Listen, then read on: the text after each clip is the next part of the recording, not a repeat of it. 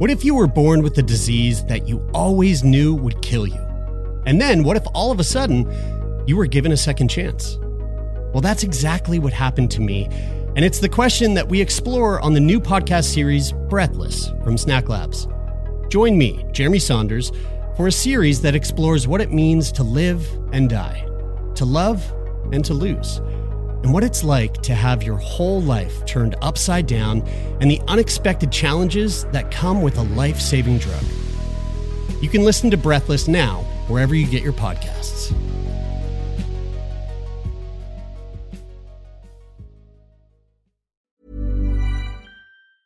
Hey, it's Ryan Reynolds, and I'm here with Keith, co-star of my upcoming film, If, only in theaters May 17th. Do you want to tell people the big news? All right, I'll do it. Sign up now and you'll get unlimited for $15 a month and 6 months of Paramount Plus Essential Plan on us. MintMobile.com/switch. Upfront payment of $45 equivalent to $15 per month. Unlimited over 40 gigabytes per month. Face lower speeds. Videos at 480p. Active Mint customers by 531.24 get 6 months of Paramount Plus Essential Plan. Auto renews after 6 months. Offer ends May 31st, 2024. Separate Paramount Plus registration required. Terms and conditions apply if rated PG. One size fits all seemed like a good idea for clothes. Nice dress. It's a t-shirt. Until you tried it on. Same goes for your healthcare. That's why United Healthcare offers a variety of flexible, budget-friendly coverage for medical, vision, dental, and more. So whether you're between jobs, coming off a parent's plan, or even missed open enrollment, you can find the plan that fits you best. Find out more about United Healthcare coverage at uh1.com. That's uh1.com. Ever catch yourself eating the same flavorless dinner 3 days in a row? Dreaming of something better? Well, HelloFresh is your guilt-free dream come true, baby. It's me, Keke Palmer.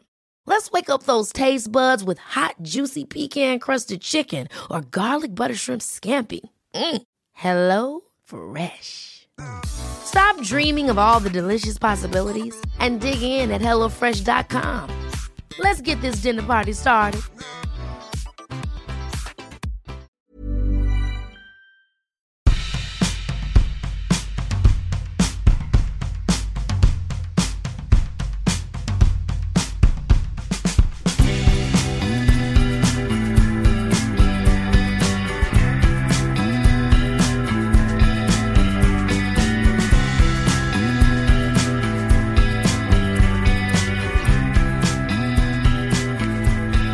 Hi, baby. Happy New Year. Hello, my love. Well, Happy New Year to you. Tell me, how's your 2021 so far, going so it's far? going really well. Feels good. Feels good to be in 2021. I'm enjoying it. I did some on New Year's Eve with a couple of friends, and my other partner, Leah. We had some what were they called? There are these types of leaves, bay leaves. Yeah. Bay leaves. Yeah. Because I kept thinking that my friend Emily was saying Baileys. She's like, "You guys want to do some Baileys?" And I was like, "Do some Baileys?" But she meant do some bay leaves. And they're these little leaves. And the idea was that you write on the leaves, they're very small like this, you write things that you want to let go of from the past year. And I wrote many, many things on many, many bay leaves. And then when you're done writing it, you hold it over a candle and you burn the bay leaf. And it's really satisfying. It crackles and flickers and catches on fire really nicely. And so I burned a bunch of shit that I'm just leaving in the past. Looking at 2021. I've never really been one for doing this, but I felt like this year, 2020 was just so weird and so fucked that I was like, I need to do some like legit resolution type stuff, you know? So coming into 2021, I feel fucking great. I just turned 33 yesterday. Had a wonderful birthday. Wow. And I'm feeling, things are on the up and up. I feel good. How about you, Bride? How do you feel about 2021?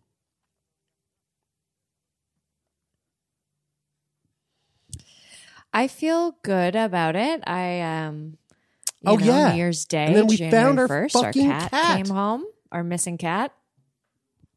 Can I just read the text from the lady though? Because it's kind of wild.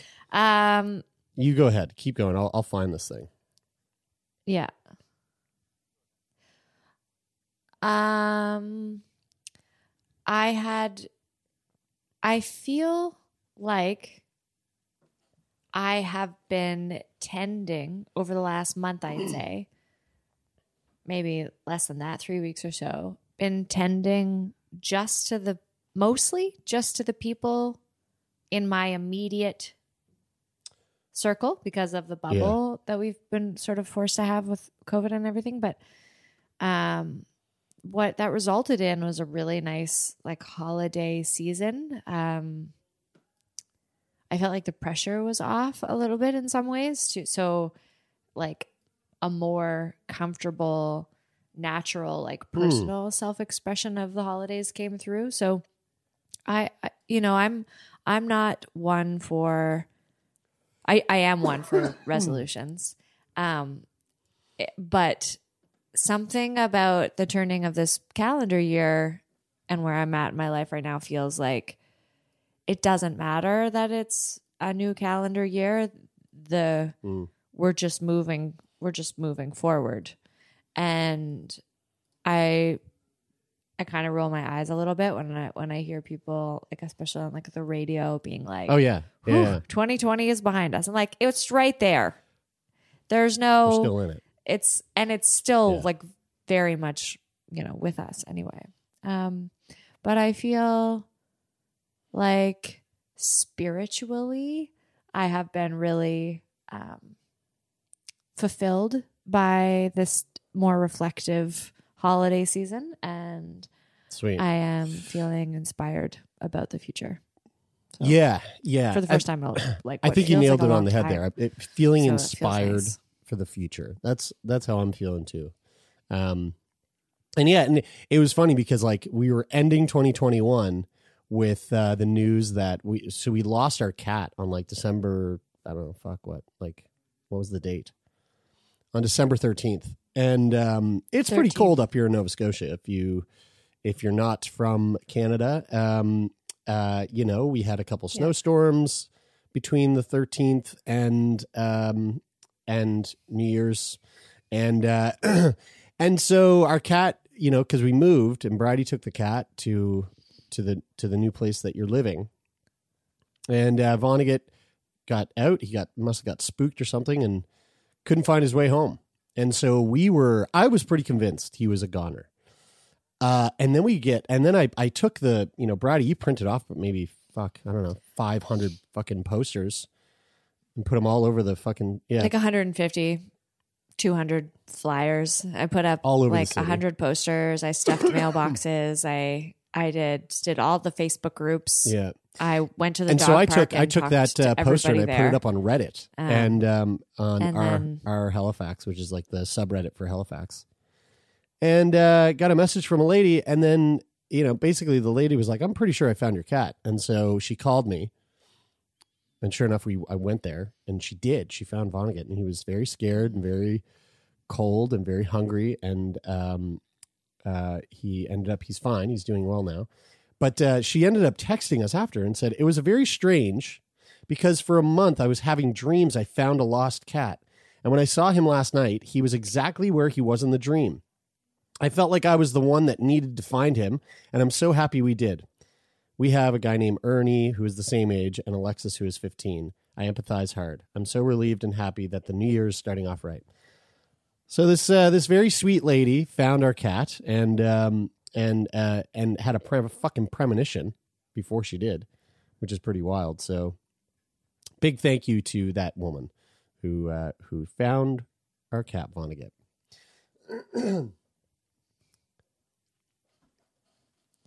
Yeah, really. You were cutting out there for a bit there for me, so I'm not sure if you said this, but it's so generous. Remember when we talked with Kendra Kunov and she was talking about generosity? I've been thinking about that a lot lately and thinking about what it means to be generous. And for this person on Reddit, Brittany, to go out and purposefully look for our cat. Isn't that? I was like, that's generous. That's like above and beyond and uncalled for. So that was also a really great way to kick off the new year, because there's something that feels really good about it. Just, feels good to know that there's good people out in the world, and there was a lot of bad things that happened in 2020, and highlighting a lot of bad people, and so it's just nice to be reminded there's good folks out there. There's good folks. I'm getting a bunch of this is I don't know what the fuck's going on, if it's my internet or yours, Brady, but there's a bunch of bullshit happening here, and I can barely hear you. So let's try to trudge right through this, because this is all sorts of fuck. And hey, if you want to see how bad the quality is of this recording, video wise, go to patreon.com/turn-me-on, and you can see how garbage one of our internets is right now. I have a feeling it's your end, Brady, because you are not coming through very clear whatsoever. But who knows? Hey, do you want to? So look, here's the other thing. We're not going to dilly-dally here. We're going to get right to the recording pretty quickly, because, like I said, it was my 33rd birthday yesterday, and as a birthday gift to myself from Turn Me On, we get to talk to one of my all-time favorite porn stars, someone who I looked up to. I don't know if that's the right word.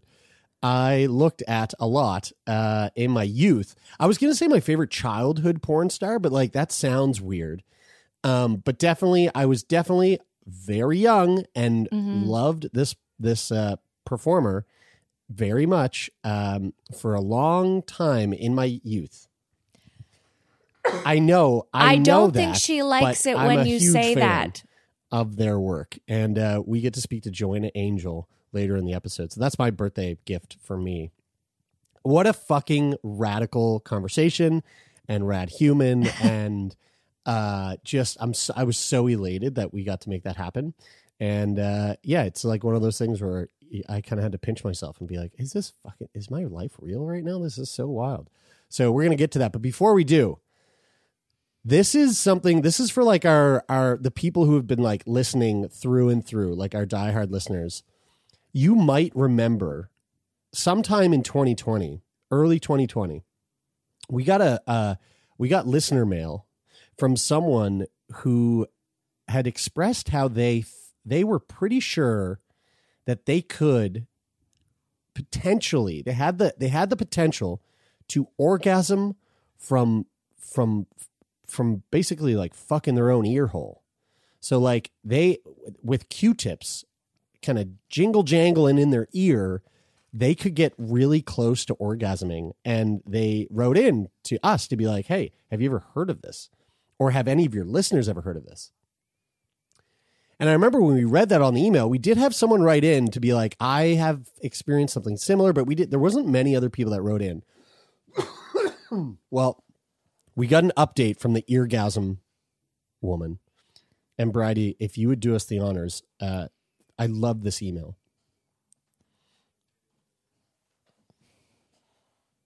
Okay, I would love to. This title of this email is called Brain Boner Update, Ear Orgasm, from Ear Lane, which I think is a play on Guylaine. Here we go. Hello, Turn Me On podcast duo. I'm the one who wrote in about possible ear orgasms about a year ago. Thanks for reading my question on air, and especially for the next reader who wrote in about their Q-tip and bobby pin and ear scratching escapades. I too love to scritch and scratch my ear holes with various objects.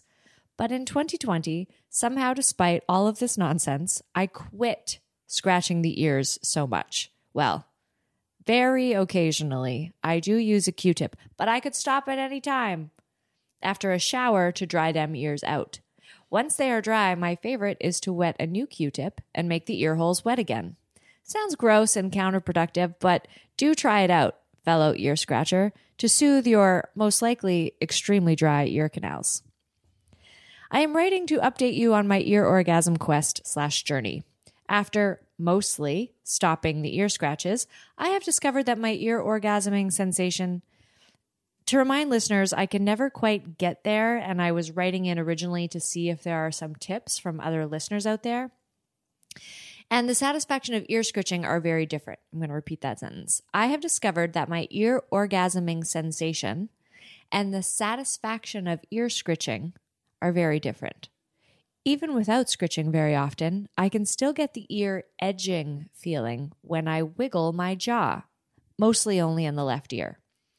Working from home for about a year now with daily Zoom calls has allowed me the opportunity to stare at my face a lot. To keep myself occupied and feel a tiny bit less vain, I have practiced wiggling my ears on camera. And guess what? The edging feeling happens, but only sometimes. I'm convinced it has to do with weather or humidity or some shit. Like maybe my little ear bones expand and contract depending on the weather. Or maybe it's due to the alignment of planets. LOL, I don't know. The other thing I have discovered while casually Googling about ear bones and the impact humidity has on them is that ear rumbling is a relatively rare thing. I have always been able to ear rumble on command, which apparently not everyone can do. The best I can describe is the sound you hear/feel when yawning. Well, I can make my ears do whatever I want. I can make my ears do that whenever I want. It doesn't feel good or bad, but it is another clue that perhaps my ears can do neat things, like orgasming. Last thing I would like to bring up is something I neglected to mention last time. I didn't mention it because I felt the first email was already a bit too nutso. This one is edging towards nutso now, but whatever. Sometimes when I scratch the outside of my labia, not in a sexy way, just in the way that you sometimes got to scratch, I feel it in my ear.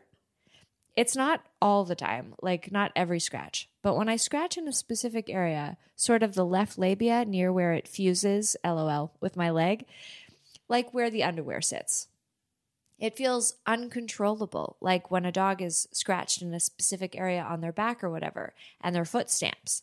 But instead, I scratch my left labia and I sort of feel fluttering/scratching in my left ear. LOL. I don't know.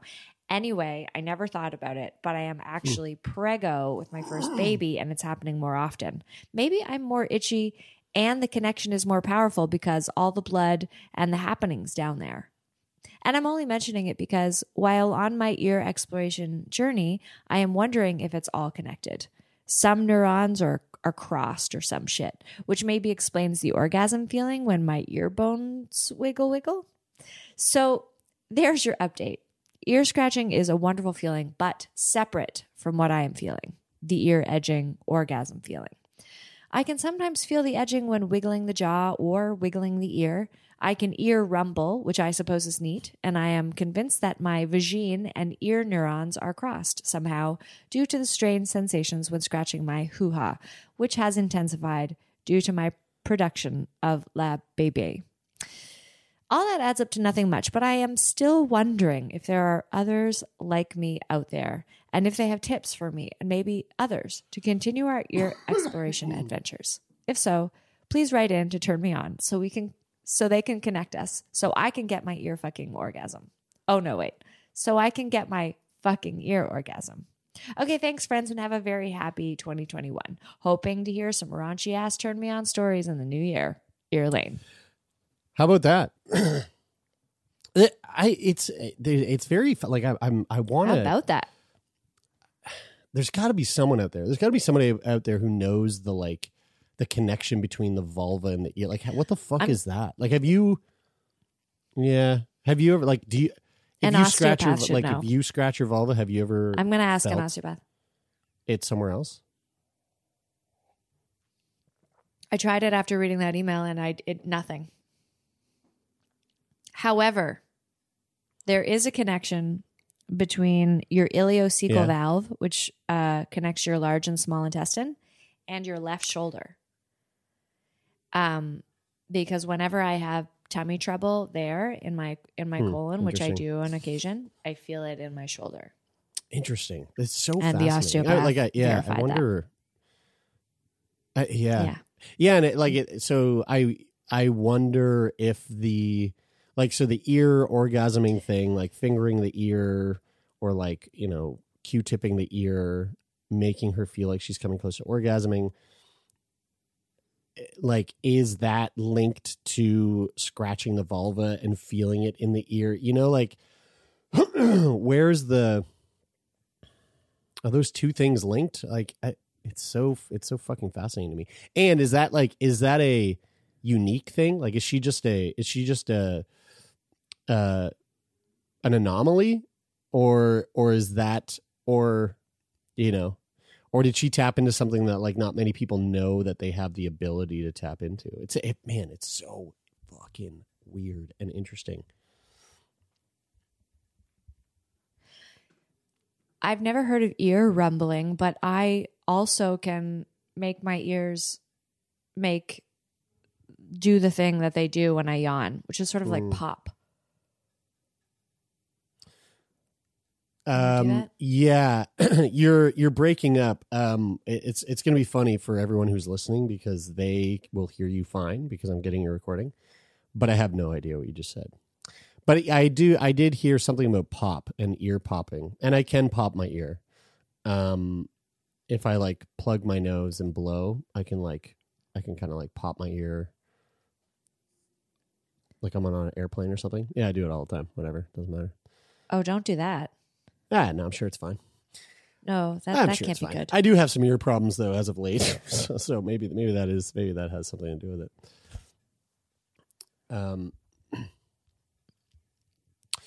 Yeah, this is the first time hearing about this. When I tug on my earlobe, I sneeze out of my penis, like a lot of white penis snot comes out of my, and I get a tingly feeling in my pee-pee, and it feels, and I giggle. So I don't know what's going on. I might have to go see an ENT.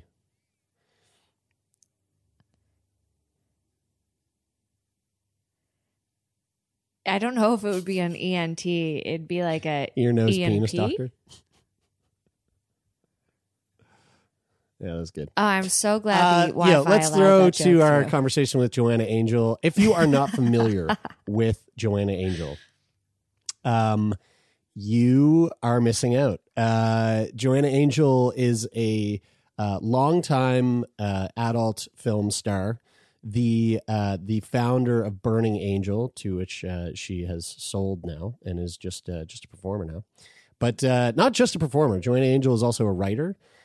She's fucking funny as shit. And just an all around bubbly, amazing, so funny, fun human being. We spoke to Joanna about her career as a porn star, about her career as a writer. She has a book that is coming to you very soon, which we dive into. I'm again, this is one of those like, I feel complete moments in my life. So to Joanna Angel, thank you for wanting to come on the show, and thank you for talking to me. That was just the coolest thing. Totally fanboying out. But I hope you, our listeners, love this conversation as much as I did, because it was so fucking fun. And yeah, go make sure you check out her book that is coming out in just over a month from now. So enjoy this conversation with Joanna Angel, and we will see you on the other side.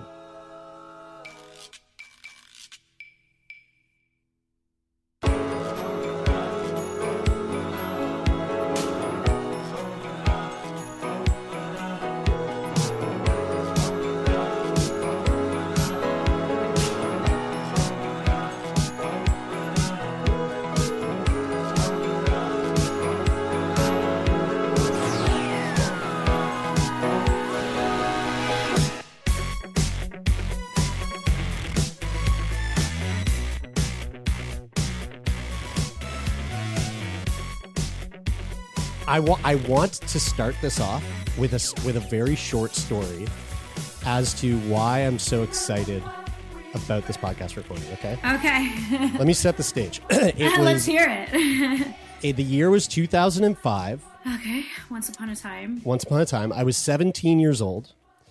And I'll pretend you said 18. I was 17. In my world, everyone's 18. I don't even know. But you know what? I did lie to someone and said that I was 18. Okay. And I got a job, one of my first jobs ever, at a local video store in my hometown called Excitement Video, spelled with an X. In Los Angeles? No, this is like small. I guess there's more than one Excitement in the world. Yeah, there's one down the street from me. Very, very different. Small town. It's a common name. Small town in Nova Scotia, Canada. Okay. The Lower Sackville Excitement Video, and it was a porn store. Okay. And so I went in. They thought I was 18. I was not. I lied on my resume, or I lied on my interview to get a job there. And they should ask for your ID. I think I wore. I think when I brought my resume in, I wore a tie. And I think like, no way. It doesn't matter, right. Joanna. If you saw Jeremy at 17, you would be like, who's this 12-year-old? Jeremy was a boy. Also, it's Canada, and I know for everyone I know in Canada is so nice. So I bet they're like, it was too polite. They just didn't. People they didn't don't assume anyone would ever lie about anything. That's like only happens in America. That's it. Yeah. So they were trustworthy. You're the first liar in the town. They were trustworthy of this young boy that came in and got the job. And so a part of the job was that we were offered 2 free rentals of DVDs a night in order to get familiar with the content. So when people came in to rent a video, we would have some knowledge of what it is that we're trying to, what we're trying to sell. Okay. And so the first thing that I grabbed. What year was this? This was 2005. The first thing I grabbed off the shelf as an avid horror lover was Repenetrator. Repenetrator, yeah. And I took it home that night, and it was to this day one of the best things I have ever watched. It is seared into my memory. And so fast forward all these years later, and so for people who don't know, Repenetrator was like it was a film that you had pieced together in 2004. Yeah, 2004. Yeah. It was a Burning Angel production, was it not? Mm-hmm. Yeah. Yeah, and it was the first one actually was the first one. Oh, really? The first Burning Angel. I guess it was our first DVD or something. Sure. I don't know. There was a lot of firsts for that movie. And correct me if I'm wrong. Was it just the one scene? Like it was just one scene. Like 20 I can tell you the whole story of Repenetrator if you don't know the backstory of your favorite film. God, do you still have that movie? Because it's rare. It's hard to get a copy. Actually, I can't get a copy.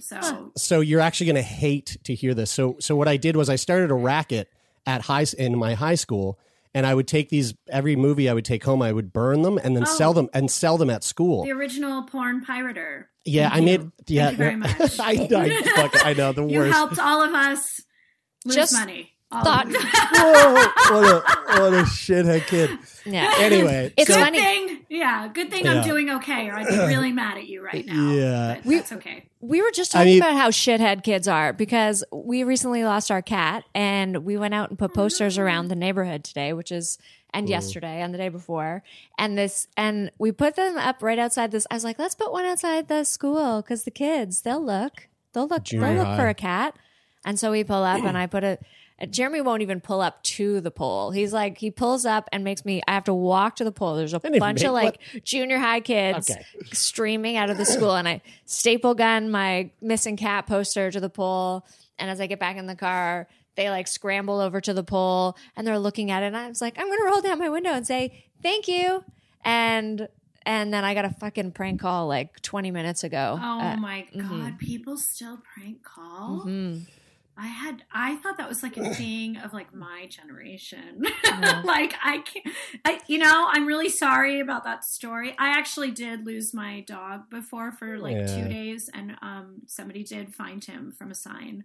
Oh my gosh. My duty in life to find somebody else's animal from a sign. So every time I see one, I take a photo of it, and I actually like actively go out looking for it. And I still have yet to return that karma back into the world. but they do work. And I paid for, because when you lose your animal, you start looking for help, and then all people want is like money, like you find all these scams, like we will find your pet, like random websites. I like paid so much money to so many websites that said they were going to like do all sorts of things they didn't do, just because I felt vulnerable. And the old fashioned sign did work. It did. I appreciate that so much, because I have made, I've made so many new friends on the internet sharing my Facebook post. Like, I'm like 100 people shared this. No one. It's crazy the way that those. I hope you find your cat. Yeah, we will. Don't cats Fingers walk crossed. away, don't they? They do, then they come back. I've heard they that's wander. like really common. They get bored, like they like wander. They look for other relationships. Little adventures. Yeah, that's right. Yeah, they gather friends. Grass is always Cat's greener. cheating on you. I know. Cheating on you. I'm sorry. He's a little slut. I don't want to be the one to tell you, but they're enjoying themselves in another home right now. Yeah, that's it. But Repenetrator. Oh, yes, right. So you pirated my movie. I pirated your movie. I worked hard on and spent my own money on. Okay. Yeah, that's right. So lots of people, but you helped spread the word. I did help spread the word, and I made the life of many young high school boys in Sackville, Nova Scotia. But the thing that 18-year-old high school boys. That's right. 18, all legal aged 18-year-old boys. That's all I need to know. But I want to say that the thing that I loved so much about it. So if people aren't aware, Reanimator, which is like a really fucking iconic like body horror movie, H.P. Lovecraft film from the 1980s. It was a remake of that, and like it was hilarious and super grotesque, and like there's like like radioactive green lube, and there was lots of blood, and it was one of the like the fucking coolest things I had ever seen, because I'd never. To me, like at that time in my life, porn was just. I think like Pirates had just come out too, so I was like, Pirates came out way later than that. Oh, was it later? It was in that. I mean, like a few years later, but sure, I guess it was in that very polished. Yeah, time in porn. I think where it was like Vivid Video was like the main thing with the big tan. Also, most porn at that time was made in Los Angeles. In the same kind of swimming pool mansion area. Where was Repenetrator made? In New York. Oh, sweet. Actually, cool. That one was actually made in Philadelphia. Yeah. Oh, cool. Sweet. Yeah, I guess it was the alt porn kind of thing that stuck out. That really sort of stuck out to me. Where I was like, oh, whoa, this is really. Anyway, I just want to say that you are, Joanna. You are one of my sexual idols. Thank you. And so this is a pure honor to have you on the show. Thank you very much. Having said that, I want to know who is or who was, for you, your sexual idol. That's an interesting question. I guess I didn't watch porn really growing up at all. I mean, I didn't watch a porn until literally I started Burning Angel. I never watched any porn. However, a person who was very inspirational to me that I'm not sure if you knew her or not. I remember I went to go see her speak at a college, when I was younger, was Tristan Taormino. She is a writer. She has directed some amazing porno movies from back in the day. And she's written, a lot of great books. And she's actually a friend of mine to this day. She was not my friend when I first met her. I guess I met her as somewhat of a fan. I always looked up to her because she was very, she had a very funny, very open-minded, very kind of lighthearted approach to very filthy things in sex, She wrote a book a long time ago called The Ultimate Guide to Anal Sex for Women. And that book kind of changed my life. And at that time, no one talked about anal sex. I didn't even know. I mean, it's so hard when I talk about me and sex when I was younger. I feel like people don't even believe me because younger people now are so sexually advanced, you know? I didn't even know anal sex was an option until I was like 23. Like, I didn't even know anyone did that, you know? No one talked about it. It was not like a thing, you know? So after I like read that book, and then I don't know, she was just like a very sexually open-minded person. She was also from New York, and she was also like an educated, like, feminist. So I really did look up to her. But I don't know, you know, it's hard to, you know, I had to really find myself, sexually. I was very shy, you know, and sometimes I still am to this day. How did you, what was your, one of the things that we ask a lot on the show to our guests is, you know, what's your sexual origin story? Like what for you, we're trying to like steer away from the word, you know, how did you lose your virginity, but instead say, what did your sexual debut look like? You mean on film? Or? No, like for you as a sexual being, like Joanna as a human, like what did your sexual debut look like?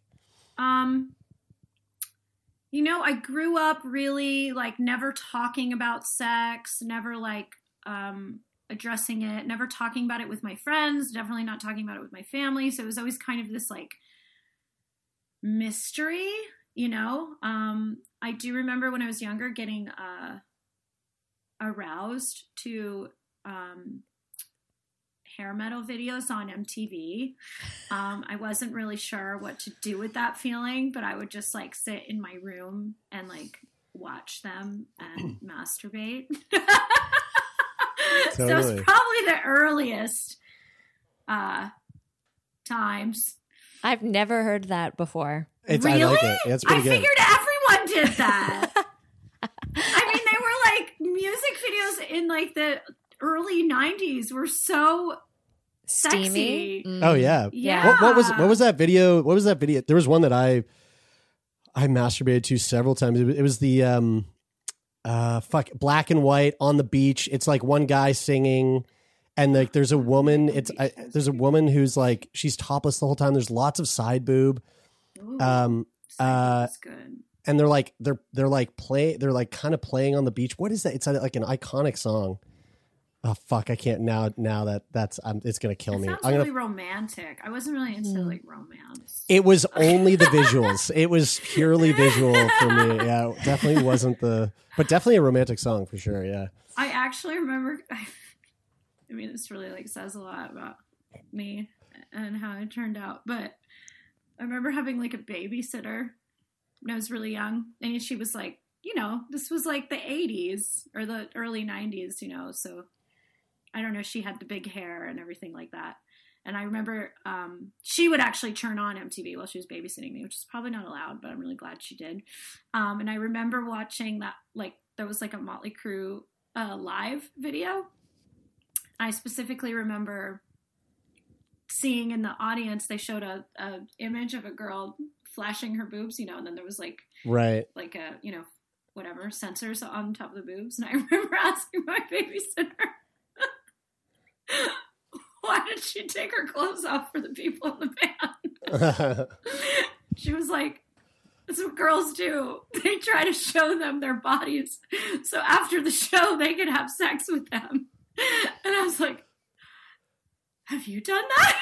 And she was like, yeah, I have. Yeah. And I was like, that's so cool. Yeah, right. Yeah, totally like idolizing it. That's hilarious. So of course, you fast forward, I lost my virginity to a band guy.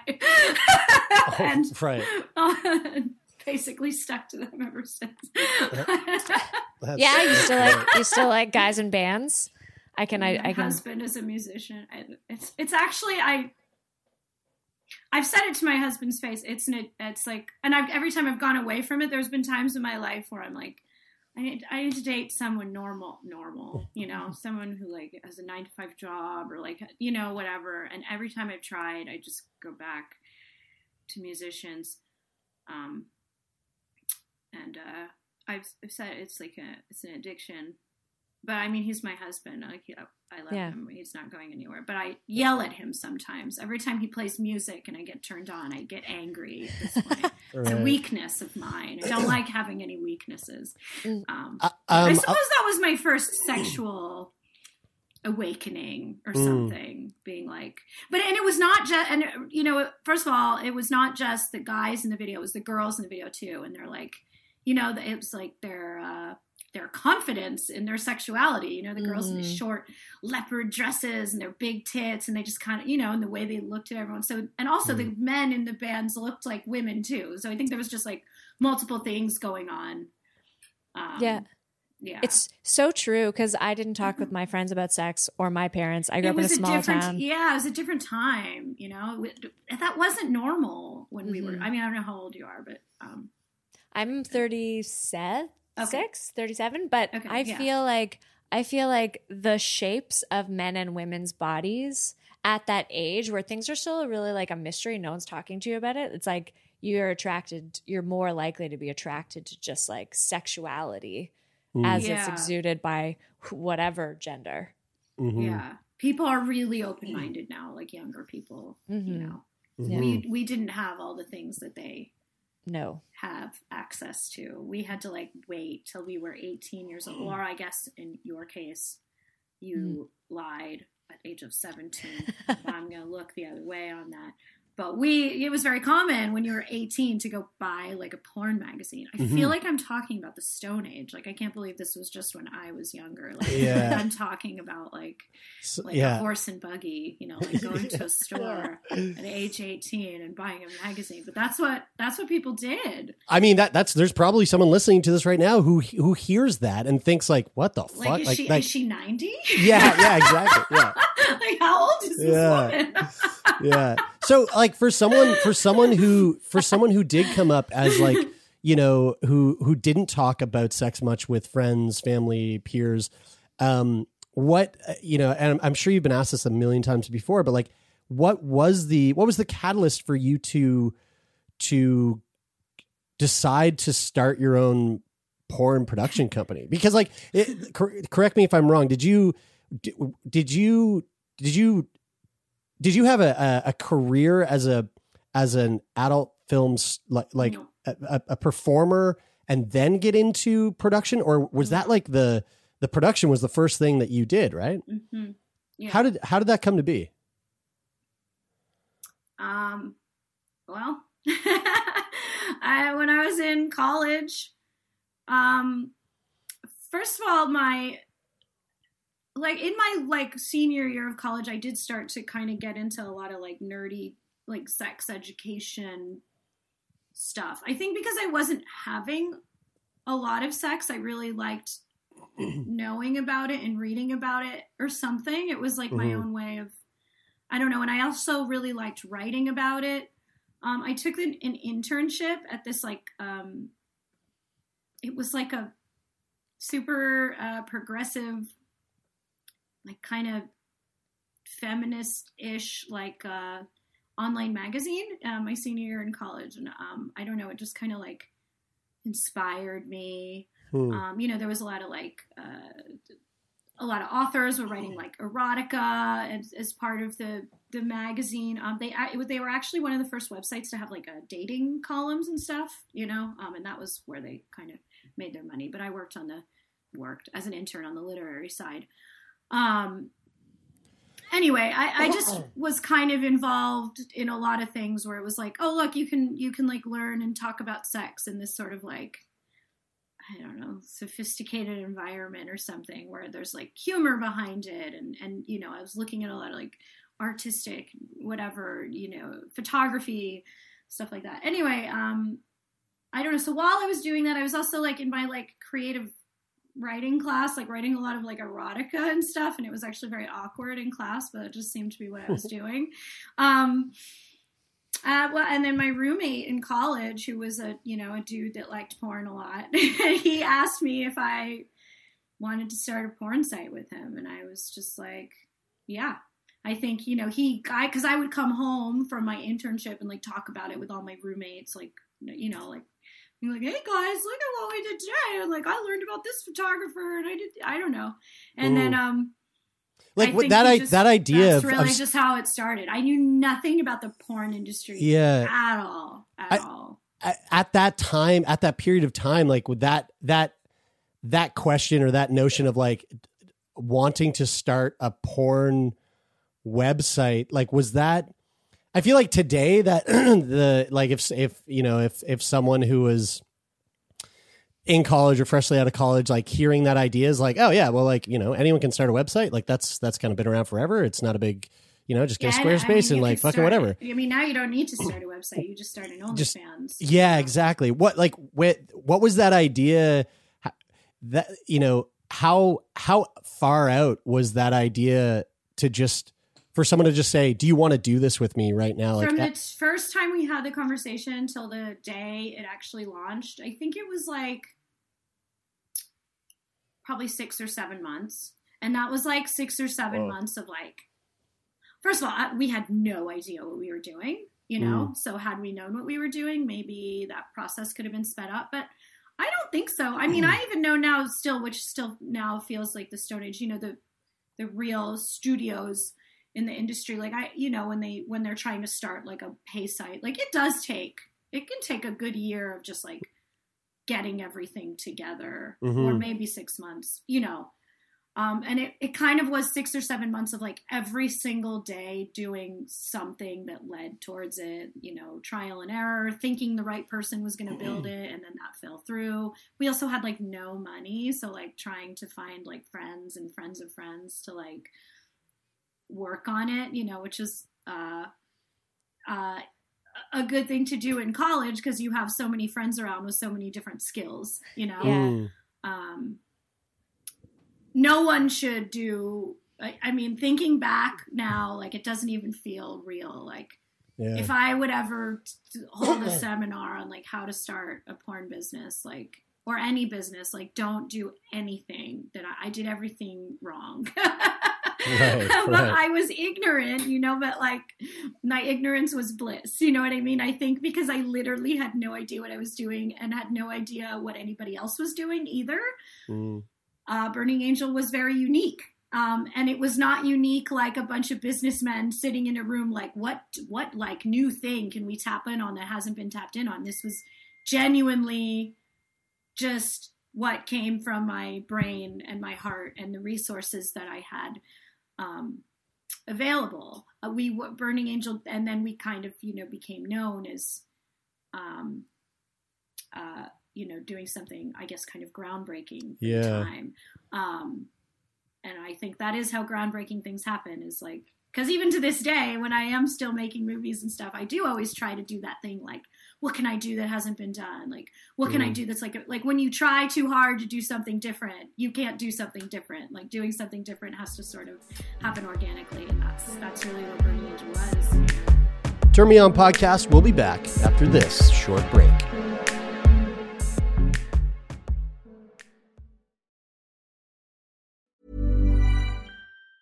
There's never been a faster or easier way to start your weight loss journey than with PlushCare. PlushCare accepts most insurance plans and gives you online access to board-certified physicians who can prescribe FDA-approved weight loss medications like Wegovy and Zepbound for those who qualify. Take charge of your health and speak with a board-certified physician about a weight loss plan that's right for you. Get started today at plushcare.com/weight-loss. That's plushcare.com/weight-loss. plushcare.com/weight-loss. Ever catch yourself eating the same flavorless dinner 3 days in a row? Dreaming of something better? Well, HelloFresh is your guilt-free dream come true, baby. It's me, Keke Palmer. Let's wake up those taste buds with hot, juicy pecan-crusted chicken or garlic butter shrimp scampi. Hello Fresh. Stop dreaming of all the delicious possibilities and dig in at HelloFresh.com. Let's get this dinner party started. Quality sleep is essential. That's why the Sleep Number Smart Bed is designed for your ever-evolving sleep needs. Need a bed that's firmer or softer on either side? Helps you sleep at a comfortable temperature? Sleep Number Smart Beds let you individualize your comfort so you sleep better together. JD Power ranks Sleep Number number 1 in customer satisfaction with mattresses purchased in-store. And now, save 50% on the Sleep Number Limited Edition Smart Bed for a limited time. For JD Power 2023 award information, visit jdpower.com/awards. Only at a Sleep Number store or sleepnumber.com. When did you guys realize that, like, when did you realize that you actually had stumbled into something that was like going to work? You know, like that Burning Angel was not just some sort of like labor of love, but like actually something that was going to prosper and kind of explode into what it has become today. I mean, there was, the business was a business. I guess it's technically still a business. I don't know if you know, I sold Burning Angel in 2018. Okay. So I owned it, but I still work for Burning Angel. Now I get paid as I'm a hired person for Burning Angel at this point. Right.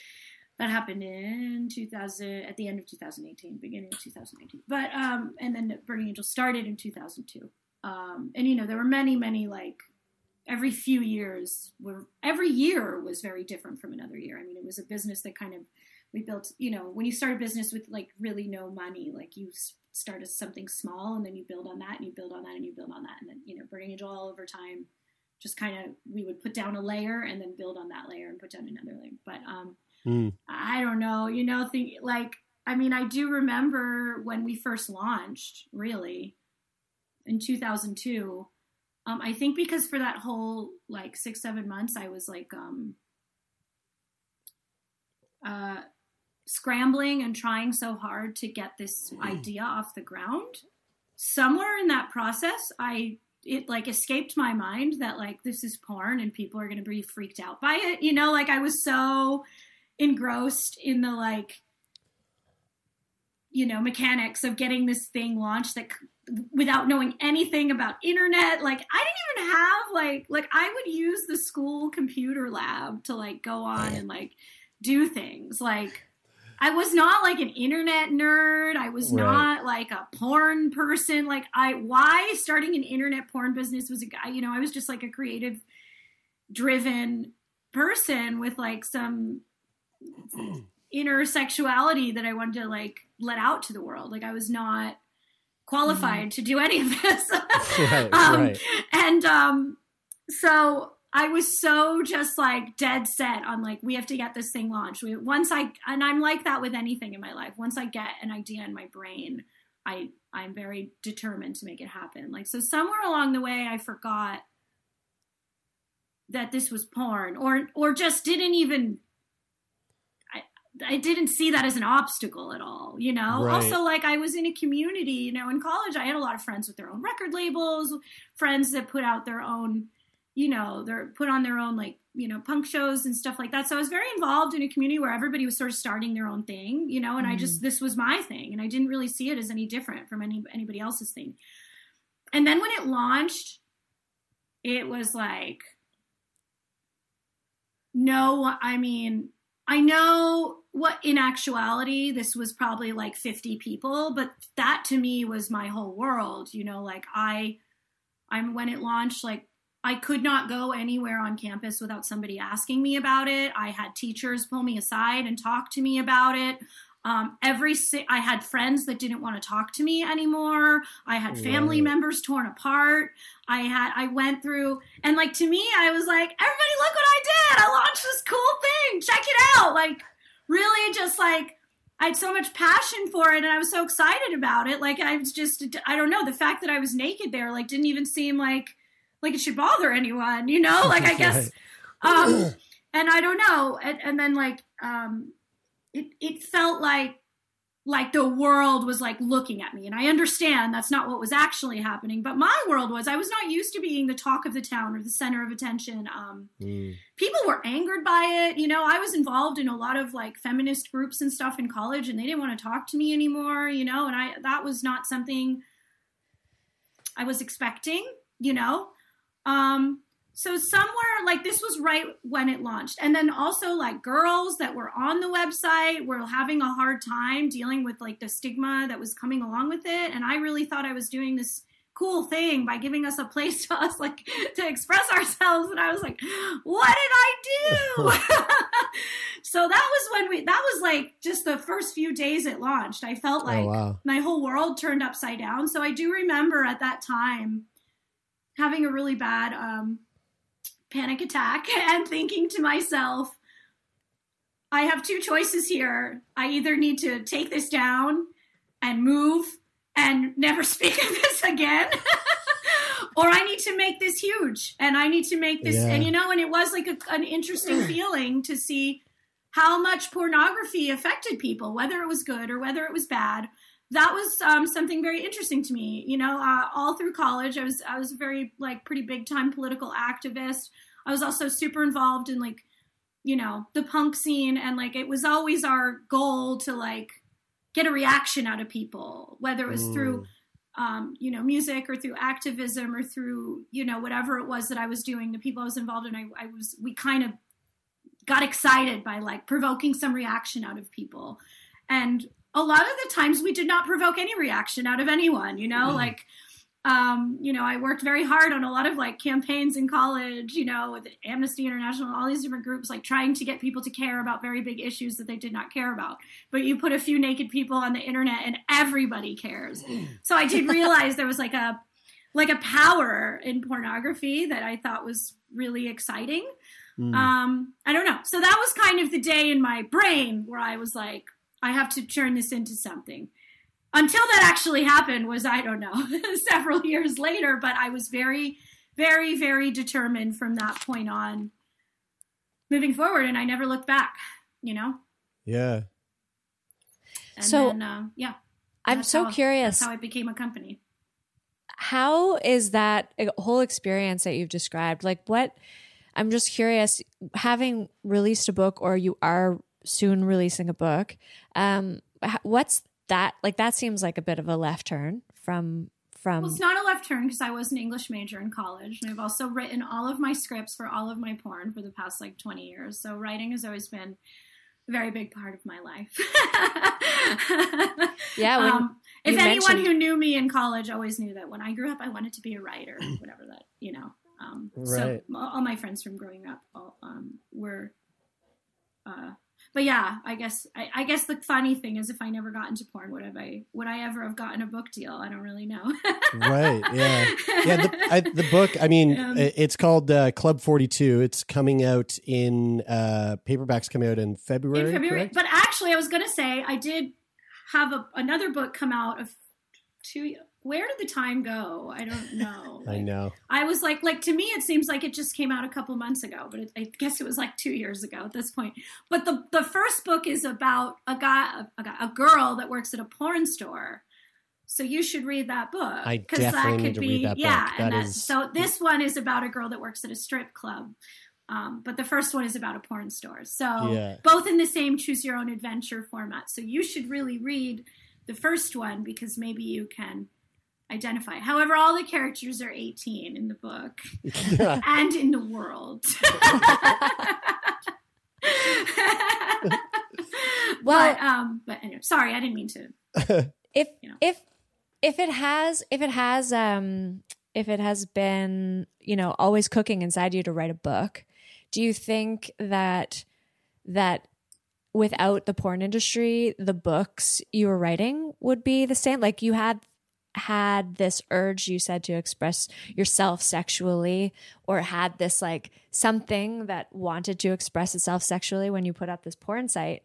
So do you think that's affected the novels that you're... Totally. Yeah. I mean, I actually, when I was in college, I used to go to writing workshops and stuff all the time. And I actually remember here in one of the writing workshops I went to now 700 years ago when I was in school, I remember somebody saying something that stuck with me because I was so I want to be a writer. I want to be a writer. How can I be a writer after I graduate? How do you get a book deal? How do you do this? Things I was trying to think about when I was 20 years old, or how do you get a job?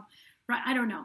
And I remember somebody saying don't get out of college and be a writer. You're too young. You haven't learned about the world yet. And what makes you a good writer is experience, So they're like, don't ever quit a job to try to be a writer, you know, like use that job to like fuel your writing. I do remember somebody telling me that, and it always kind of stuck, you know, in back of me. I mean, I've experienced and learned so much in the porn industry that all, you know, fuels my writing. I mean, you can study writing in school all you want, but if you have no life experience, what are you gonna do? You know, you need that to come from somewhere. And it's cool because I've learned about being, you know, with my place in the industry, I've learned about so many different sides of the industry, you know, and I have, even though it's not something I'm particularly known for. I mean, I've spent a lot of time in strip clubs. I've been a feature dancer as a porn star for a while, but actually the first few years of Burning Angel, about a year or so after the website started, before Burning Angel was able to be my full-time job, but it was still taking up a lot of my life. One of the girls that we had shot was a stripper, and she was telling me about it. And that was a time when stripping was really good. And so Burning Angel was funded, you know, our first few movies, everything was from money I made at the strip club. So I learned a lot about myself in the strip club, and you know, I spent a lot of time in strip clubs, you know, and I've spent a lot of time, like, as I guess you call it, a house dancer when you actually work at the strip club, and a featured entertainer is when you travel and you do like a featured show at the strip club. And I've experienced, you know, both ends. So you know, the whole world of exotic dancing is like a different world than the porn world, and I'm really glad that I've experienced it, because like in porn, on a porn set, I'm dealing with everyone in the industry.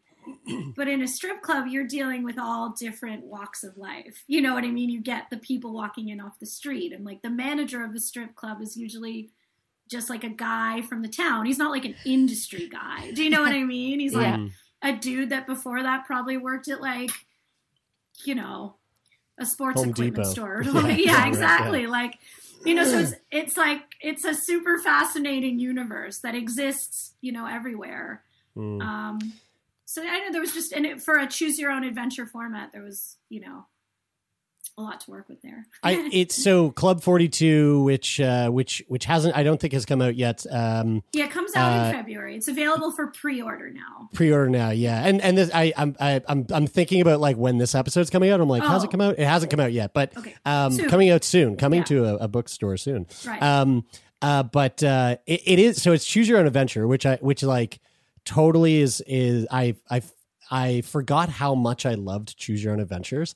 There's something about it that like I love. I really love video games, and I really love video games that have a lot of replayability. And that's one of the best parts about a Choose Your Own Adventure is like you get to replay the book. You get to replay the adventure over and over again.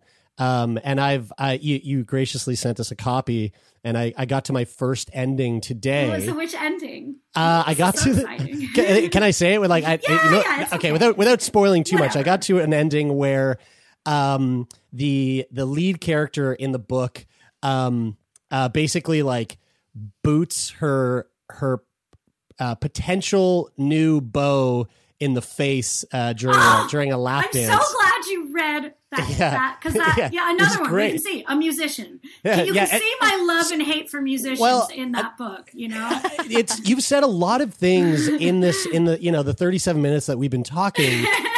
You've said a lot of things that have wound up in the book. that I've thought, oh wow, like the lead character does sound like you. Like it does. The person's from New York. They're trying to like figure out what they want to do with their life. They stumble into the world of stripping. Exactly. I'm glad you noticed. Yeah. Loves fucking musicians. And so like I guess the question is like, is it I take it that a lot of what is in the book actually is derived from it's based on people. Yeah. You know, it's based on things. You know, I think it would be. I mean, I would never want to be that person that just takes a fiction book and it's exactly what happened, then you just change people's names. So yeah, but everyone is based on someone I've met in some capacity over the years. How the fuck do you write this might be too like boring of a question, but like how the fuck do you write a choose your own adventure novel? Like it's so you need, is there a formula to it? You need like a map, almost like a crime scene. Yeah. Yeah. You need, a regular novel, you need an outline, but a choose your own adventure, you need a map. And this is now my second time doing it. Both times I wrote a very clear map, and halfway through the book, threw the map in the trash, because sometimes as I'm writing, I get carried away with one thing, and then I start not following my own outline. So then I make a new outline from there. But yeah, you have to make sure, like, if you get too far into a story, you have to start splitting it. Like, I kind of know, like, an alarm will go off. Like, like, this is too many pages without options. And sometimes I will just keep writing and then go back, because you can always add more options, but I think I did get a few, not a lot. Look, I take every comment I get like to heart, and like, my first book, it's such a sensitive thing. I've wanted to write a book my whole life. So when I put it out there, and at first every single critique, review, whatever, was very positive. And then of course came my first negative ones, which was going to happen inevitably. And some of the negative ones of the first book was that I didn't embrace the format enough. And I get it, because I was writing a novel. I felt like I was kind of writing a book of short stories, but they interwove together. I don't know. And so I tried to really embrace the format more in this one and have like a lot of dead ends, because I think that was something I didn't have in the first one, is where you like fail, like game over. Well, I mean, that happened to me today, and I was like, oh fuck, it's over. Like it was such a you took the wrong choice, so that was fun to do. I didn't do that in the first one, and now I regret it, because that was actually very fun to do. Is to just take a right-hand turn where you're like, no, now she fails. I mean, maybe I should wait to read through, but like, do you take the do you use that format to your advantage by doing things like by creating an ending that is like so outside the scope of what you might have thought was possible in that world? Like, there's a lot of very different endings. Okay, cool, sweet. Yeah, yeah, it's very fun. It's you'll like see. But I'm so glad you read that, because I think that was like I was actually curious to see where somebody would go naturally. You know? Yeah. Well, I was like, of course, lap dance. Started tomorrow. Like, let's see the lap dance. Like that's what I wanted to see. Yeah. Started tomorrow. Started the strip. You started stripping tomorrow. Yeah, that's right. Because in my head, I'm playing the book like a fucking RPG game. I'm going, all right, she just like had an experience that she really enjoyed. Let's not overdo it. Go get some rest. Go get some rest and go home. Yeah, go home. So we really get to see her home life in that. Yeah. In that Holy one. Fuck. Oh, I'm so glad. Yeah. Cool. And I really like that chapter. That's very you're really rooting for her to pick the girl. Yeah. So what, what's next for you? Like you're still, that's a tough question. Yeah. Because I sold my business like almost 2 years ago. And at that point, that was when everyone in my family was like, are you done now? Can we wrap this up? And my family has been wonderful with me. I'm so thankful. I've actually written about it. I've been published before, where I wrote about my relationship with my mother, and she does not like my job at all, and that's fine. I don't need her to, but she loves me, and both my mom and dad have been very, very supportive and have actually stuck up for me a lot, which was very eye-opening at first, that like my super feminist friends in the punk scene hated what I did, and my like religious mom was like, you're a good person, and I'm just going to ignore this part of you. You know what I mean? It's like my own mother could find a way to deal with this. Like, I don't care. And it gave me a lot of strength and confidence that like, I'm not doing anything wrong. My mom is okay with this. So why should you have a problem, random troll on the internet? Like, it gave me good confidence early on, but that's a whole other story. But yeah, I mean, my family and even myself, I was like, maybe this would be a good time to end my career, but I didn't. So here I still am. First of all, I mean, I didn't end it because I don't know. I wasn't done, you know? I really do I love the porn industry. I really do. I think this is a really unique time in the porn industry. So I'm just going to kind of keep going until no one wants to jerk off to me anymore. Right. I keep thinking that year, you know, I'm going to be 40, you know. I actually remember when I was 30 saying, like, I'm going to stop when I'm 35, at least being in front of the camera. And now I'm probably more in front of the camera than I ever was, because it's kind of a new era for performers and stuff. And actually owning my own business and being part of the day-to-day and all the financials and planning and budgeting and producing for 17 years, it actually feels like a vacation for me to just have sex. Just to perform. Yeah. Like, so it's fun, and it's,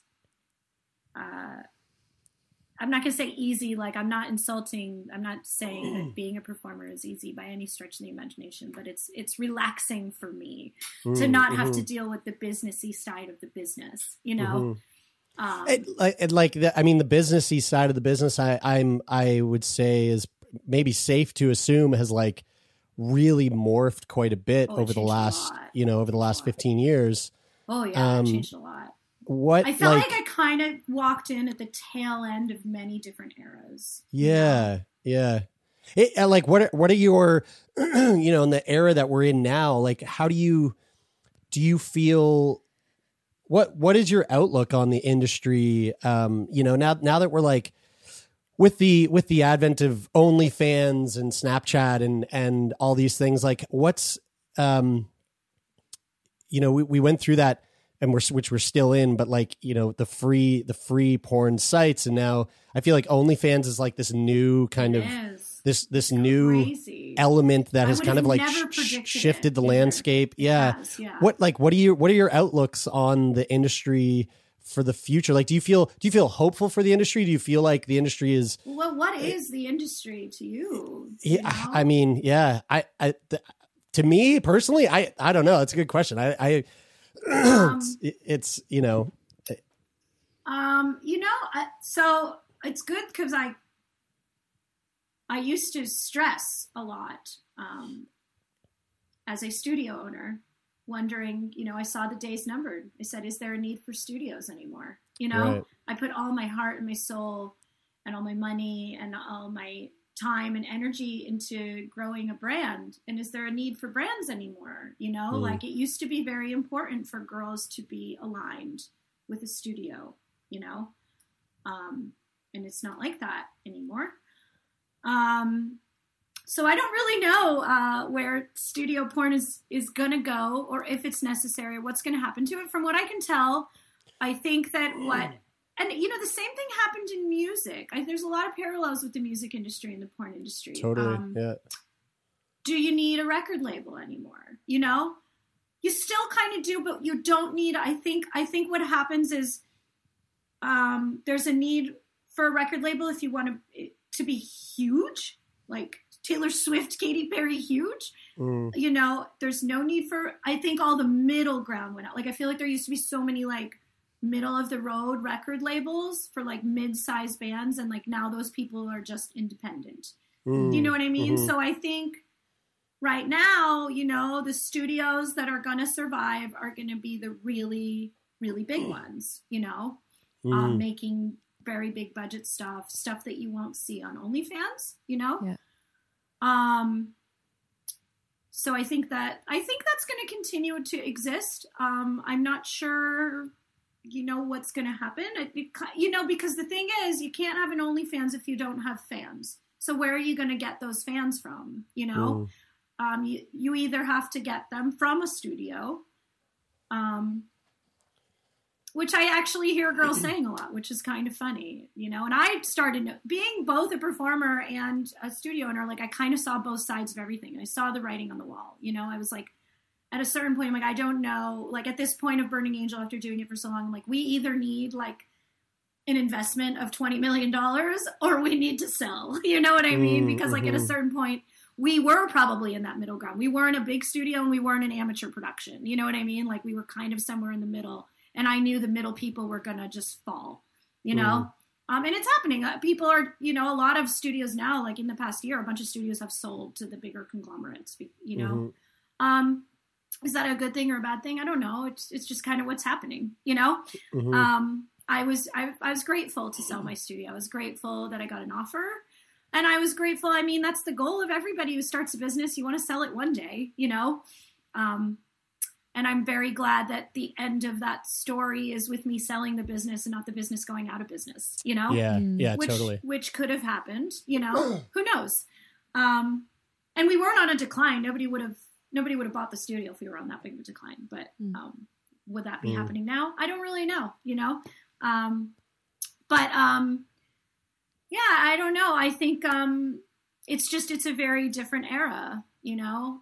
So girl, I think, you know, studio porn is in a weird time, but it, you know, it still needs to exist for girls to have kind of a billboard for themselves, you know? And there are a lot of people that still really enjoy, you know, being on set, but I think porn is just, you know, like a lot of Instagram models have OnlyFans now, you know, like a lot of yeah. But this kind of happened years ago with webcamming, you know. This is just sort of a new era of webcamming, like when the door opened up for like so many different amateurs entering. And, you know, like I said, I've always kind of been on the sidelines of everyone because I did very much become part of like the porn industry. But I got into the porn industry by starting my own website in my dorm room, you know. So like, like I could not have been one of those girls in the industry if I had to enter. You know, I entered through a studio, but it was my own studio. So I don't know if I just went off on too much of a tangent. But no. I mean, it's a fascinating time that we're in. It's really interesting to hear someone's perspective who like, you know, like you say that you have your foot in so many different pools within the industry. That it's really just interesting to hear your thoughts on it because it is a fascinating time for the world of porn. You know, it's really interesting to be on the outside looking at it and watching it evolve and watching it morph and shift as social porn media morphs and as totally does. Right. It always does, and it adapts before everybody else does. Like I have like musician friends that ask me stuff about OnlyFans. I'm like, God, I've been on OnlyFans for years now. You're just like figuring this out, you know? Like, we're always the first on any like platform. You know. Well, speaking of, do you mind letting our listeners know how they can find you, how they can keep up with what it is that you're up to, and just a little reminder of Club 42 and where they can find it. Everybody, follow me on Instagram. Hopefully by the time this comes out, I won't be removed from Instagram. Thank God I've never been removed. Whew, it's like my biggest fear. Zuckerberg's coming. He's not coming for me. I follow the rules, okay? Okay. I read the TOS. Fingers crossed. Yeah, Fingers like crossed. the fucking Bible, and I follow them, okay? Follow me on Instagram. My name is Joanna Angel. It's a verified account, so do not follow a fake Joanna Angel who will ask you for money and say they want to meet up with you and suck your dick, because it's not. It's not me, unfortunately. I don't want you to get murdered by somebody pretending to be me. On Twitter, my name's Joanna Angel also, and it's verified, so follow me on there. And subscribe to my OnlyFans. That's where all my new content is. And look at my the movies I direct on Burning Angel and see my whole archive of films. But I will say, when the sale happened, when the Burning Angel sale happened, I kept one thing that was not part of the purchase order, the purchase whatever, and that was I kept Repenetrator. Yeah, you did. Because that's a special weird thing. It's actually not on Burning Angel. Anyway, how is it possible to get a copy of it? Like, how do you get a copy of Repenetrator? You can probably find a pirated copy somewhere. Yeah, it's Sackville High School in Lower Sackville. You can probably find one under the fucking bleachers. Weird one. Yeah, it could. You know, I honestly don't even know where you get a copy. I think I have like some copies stashed away in my garage. Yeah. that I It's keep. I mean, like, It's a if cult folks, classic. it is, and like I cannot recommend it more. If you can, if folks are doing some like internet sleuthing, like see if you can find it, because it's a fucking great time. It really is. Again, Club 42. It is coming out in February. So fucking stoked to be able to talk to you, Joanna. This has just been so fun. I agree. Really fun. Thank you for having me. Mm-hmm. You guys are up in Canada now? All the way up in East Coast, Atlantic coast of Canada. That's so cold, awesome. cold. Yeah. I love Canada. Yeah, me too. You guys are on like super lockdown there, right? It's not actually too bad at where we are. Things haven't been like as bad as they've been elsewhere. You guys follow the rules. Yeah, we do. We don't follow. You know, we have very defiant people here. Yeah. So here we are again in the second lockdown because nobody listens to anyone. That's it. We don't want to follow the rules, but we do because we're nice. Yeah, exactly. Canadians are very, very nice people. I've been to Canada before. Why I say you guys are so nice, because I literally like almost got arrested in Canada. I've never had anybody be so nice to me while getting arrested. Cop was like apologizing to me. I'm like, I did something wrong. That's hilarious. So sorry. The guy was like, I'm so sorry to ruin your vacation like this. I'm like, this is so weird. I don't even know what to say right now. That is very that's probably the most Canadian thing I've heard all year. So yeah. I'm breaking the law. So Exactly. funny. I'm sorry.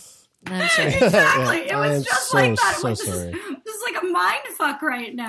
Like, you're supposed to be mean to me right now. And I'm supposed to be fighting it, but now you're like apologizing to me, and I don't really know. Maybe that puts me. Maybe he could have been a fan. You know, you never know. Could have been a fan. I think he's just a really nice Canadian. I'm sure he just believed that you were disappointed enough in yourself that he didn't need to flog you. Yeah. I was like, I'm so sorry for ruining your vacation. Like, what's going on? Am I in the Twilight Zone? This doesn't make any sense. Anyway, whatever. So come on up to Canada, folks. Exactly. Yeah. Lots of room. Well, again, thank you so much, Joanna. This has been really fun. Thank you, guys, and you stay safe up there, and have a happy holiday. Yeah, you too. You too. Okay.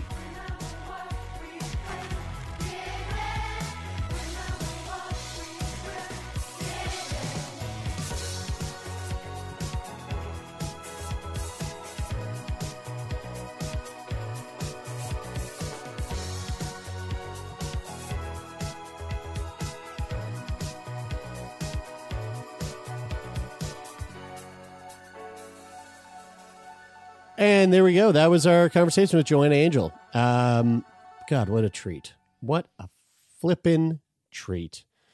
And hey, that's all we got for this week. Feels good to be back. Hope you had a happy holiday. Hope you had a fun new year. And again, looking forward to 2021. Looking forward to the future. Looking forward to doing the work. You know? We're just doing the work. You're jumping right in there. But yeah, we love you all. We're so happy that you're still on this weird and fun and bizarre journey with us. And we'll be coming back at you every single Wednesday with new episodes. But in the meantime, you can send us an email. If you ever have a comment or something to say, you can email us at turnmeonpodcast.com, turnmeonpodcast@gmail.com. And hey, Bride, why don't you tell them about our Patreon? Oh, yeah. Head on over to patreon.com/turnmeon, where you can sign up at different tier levels. You can watch us record these intros. You can receive titillating writing about what I'm reading and up to and whatnot. Titillating, yeah. And you never know. There's some merchandise on there as well. And maybe even some like special events coming up in 2021 that you'll be privy to as a patron. So thanks so much to those who do subscribe. We appreciate you so much. This wouldn't be possible without you. That is it for this week. Until next week, lovingly fondle your labia and let us know if it affects your left ear. There we go. All right, I like that. That's going to be the new ending for 2021.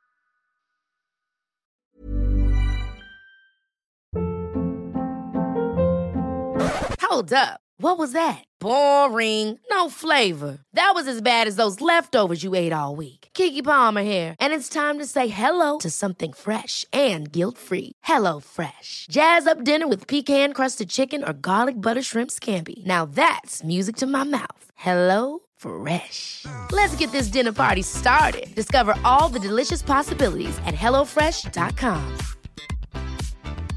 Planning for your next trip? Elevate your travel style with Quince. Quince has all the jet-setting essentials you'll want for your next getaway, like European linen, premium luggage options, buttery soft Italian leather bags, and so much more. And is all priced at 50 to 80% less than similar brands. Plus, Quince only works with factories that use safe and ethical manufacturing practices. Pack your bags with high-quality essentials you'll be wearing for vacations to come with Quince. Go to quince.com/pack for free shipping and 365-day returns.